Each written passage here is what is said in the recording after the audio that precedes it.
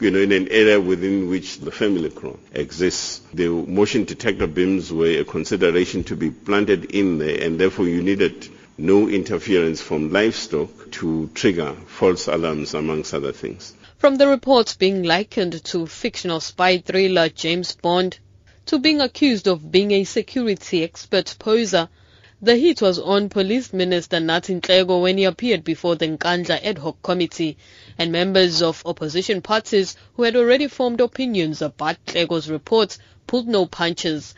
The police minister's expertise in compiling the security report was also called into question.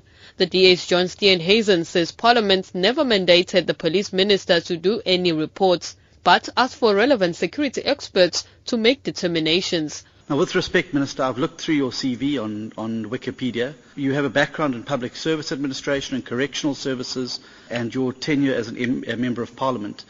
There's no security expert background in your CV whatsoever. So I'd like to understand on what basis you feel that you are a security expert that has allowed you to claim that mandate. Agang's Andres Tloama went further, dismissing Nkandla's reports as nothing but a work of fiction, and calling on the president to apologize for the expenditure. We are trying to defend the indefensible. I would have hoped this report at the end should have just recommended that our president must just apologize. You see, Honorable Minister, you could have been good in writing fictions, because to me this report is like the James Bond.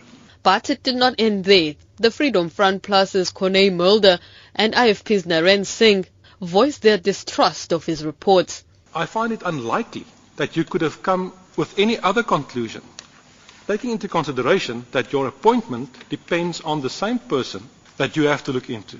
I can recall reading somewhere, he who pays the piper